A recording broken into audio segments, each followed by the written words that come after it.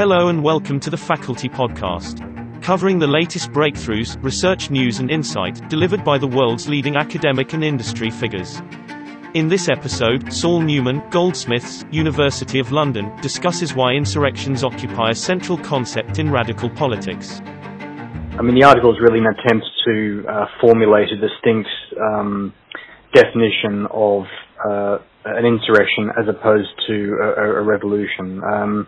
And it's actually a way of, I guess, conceptualizing or, theoretically understanding some sort of contemporary forms of political mobilization which don't really fit in with the classic model of revolution, which, as we know from, 19th century and early 20th century, and indeed 18th century to 20th century politics is a form of action which is, led by a vanguard, a revolutionary vanguard of some kind, and which is intended to seize control of the power of the state. So we think, for instance, of the Bolshevik Revolution in 1917, for instance. But what we're seeing today, I think, is a different model of politics, which is, more to do with mass protests and acts of civil disobedience, which don't necessarily seek to somehow seize control of state power to form a new kind of state, but rather to suspend and or at least call into question the very legitimacy and authority of governments to govern. So in a way, the article was sort of written as a kind of a response or an attempt to understand, movements such as, Occupy Wall Street in 2011, the so-called Egyptian Revolution, or the Tahrir Square occupation, also in the same year, what was called the 15M movement in Spain, which kind of, in a sense, lasted from 2011 to 2015.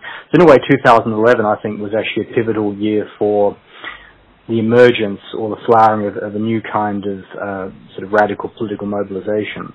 And although many of these movements were quite different, they shared a number of important characteristics. One of which I think was a refusal to be represented by traditional political parties. So one of the sort of the rallying cries of the Squares movement in Madrid, for instance, was, you do not represent us. In a way, it was kind of a rejection of this whole idea that, politics can only be represented by a political party of some kind. And this was actually a refusal of that kind of logic. Many of these movements were horizontally organized in the sense they didn't have a kind of a centralized leadership. In some ways, they're actually closer to anarchism as a kind of a way of kind of organizing political struggles. And they also adopted, quite innovative modes of communication and kind of decentralized decision making. And I think, if you look at what's going on today, or the year that's just been, I mean, we can say that 2019 was also, the year of the insurrection. If you look at, all of these kinds of mass protests that have been going on in Hong Kong, Iran, Iraq, Chile, France with the Gilets jaunes, of course, the global Extinction Rebellion, I think we can once again see similar kinds of characteristics. So, in a way, what I thought was, the language of political theory, in a way, lacks a kind of a way of understanding this kind of new form of political mobilization. This is where I developed the notion of what I call the insurrection. Now, in most people's minds, the insurrection is usually associated with, the idea of an armed insurrection or some kind of, sort of violence against the state. And this is precisely not what I have in mind, actually. What I have in mind is a kind of a form of civil disobedience, mass civil disobedience, which essentially calls into question the legitimacy of governments, the legitimacy of the existing political order, but does not actually seek to, in a sense, destroy the political order, and certainly not through violence, but actually, in a sense, just seeks to sort of suspend it so that the space emerges for new kinds of autonomous political relationships and organizations to form. I suppose in trying to understand the idea of the insurrection from a kind of a sort of political theory or the philosophical point of view, I've actually compared two philosophers who are not often really brought together or compared, at least not to my knowledge. And one is the sort of German 19th century individualist anarchist, Max Stirner, which was a pseudonym for his real name, Johann Caspar Schmidt. He was one of the key sort of figures of the young Hegelian movement and a contemporary of Marx and various other important philosophers at the time. on the one hand, and a contemporary Italian thinker, Giorgio Agamben, who is, I suppose, one of the key, I guess you'd call them post-Heideggerian continental philosophers writing today. He's, quite famous for his book series called Homo Sacer. Anyway, so I've tried to bring these two thinkers together around this notion of the insurrection to develop kind of a deeper philosophical understanding of it.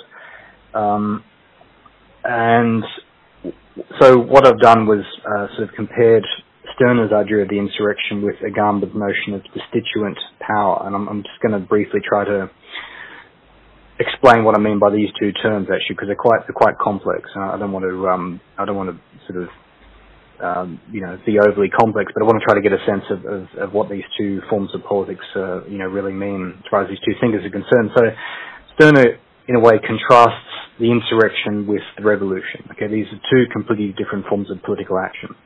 Stirner says that the insurrection is a form of action which starts from the self, from the individual, rather than being aimed at changing or transforming external political institutions. And his reasoning here is that if you seek to overthrow existing political and legal institutions, you only end up reinventing them. So, his point would be that, all revolutions end up reinventing sovereignty or reinventing the authority of the state. They just simply replace one set of institutions with a different set. And this, if you like, is the fate of all revolutions. So what we have to do, he says, is in a way focus on the self, and in a way find ways of detaching ourselves from our dependence upon political institutions and our kind of involvement and participation within them. And if we do this, he says, the institutions just kind of fall apart because they lose, I suppose, any kind of sort of, support or any sort of, what would you say, any kind of sort of complicity. People just kind of withdraw and disengage from institutions. So what he's really focusing on, I think in quite an interesting way, is a kind of an internal transformation of the self, even a kind of a revolution or an insurrection against the self, you might say, such that the self is almost sort of spiritually transformed in a way that allows us to kind of divest or detach ourselves from institutions. It's a very interesting idea. Now, Agamben, the contemporary Italian philosopher, comes up with a similar notion of what he calls destituent power. And once again, this requires a little bit of explanation, actually, because what's also interesting about Agamben is he's often accused by many of his critics of being a kind of a political nihilist, or of, I suppose, describing sovereign power in such a way that it seems to allow very few opportunities for any kind of escape from it or any kind of sort of emancipatory politics. But I think this is essentially a misreading of Agamben, and I think there certainly is a room within his thinking for understanding, a form of politics of resistance, if you like. So destituent power is distinct, he would say, from both constituting and constituted power. What do I mean by these two terms? Every revolution represents these two dominant modes of power which are linked. So constituting power is the power of the people to, in a sense, overthrow an existing political order, right? So the French Revolution, the Russian Revolution, all these revolutions, the people have kind of overthrown, the ancien regime, the monarchical regime, for instance, or the order of state power. What happens, however, is that in doing so, they invent a new form of power, a new set of laws, a new constitutional order. So once again, we go back to this problematic whereby revolutions always reinvent what they seek to overthrow. Destituent power, by contrast, is an idea which he takes from the German philosopher Walter Benjamin and his very complicated notion of divine violence, which I won't even try to explain. But it's a way of sort of, in a way, suspending these two poles of constituting and constituted power, and in a way, what he called deinstituting power, because it doesn't once again seek to create a new set of institutions, nor does it seek to destroy them as such, right? But once again, to kind of momentarily suspend their authority and their legitimacy, such that new relations between people can can emerge, that people can kind of organize their lives autonomously, without this kind of, without being kind of focused on sort of, institutional power. And also, he says, it's not about making demands upon the state. It's not about saying to the government, give us this and give us that and give us certain rights or give us certain, privileges and that kind of thing. Because if you do this, if you make demands upon the state, you only, in a sense, reinforce state power. In other words, you see the government as that which can grant you the power to either give you these demands or not, right?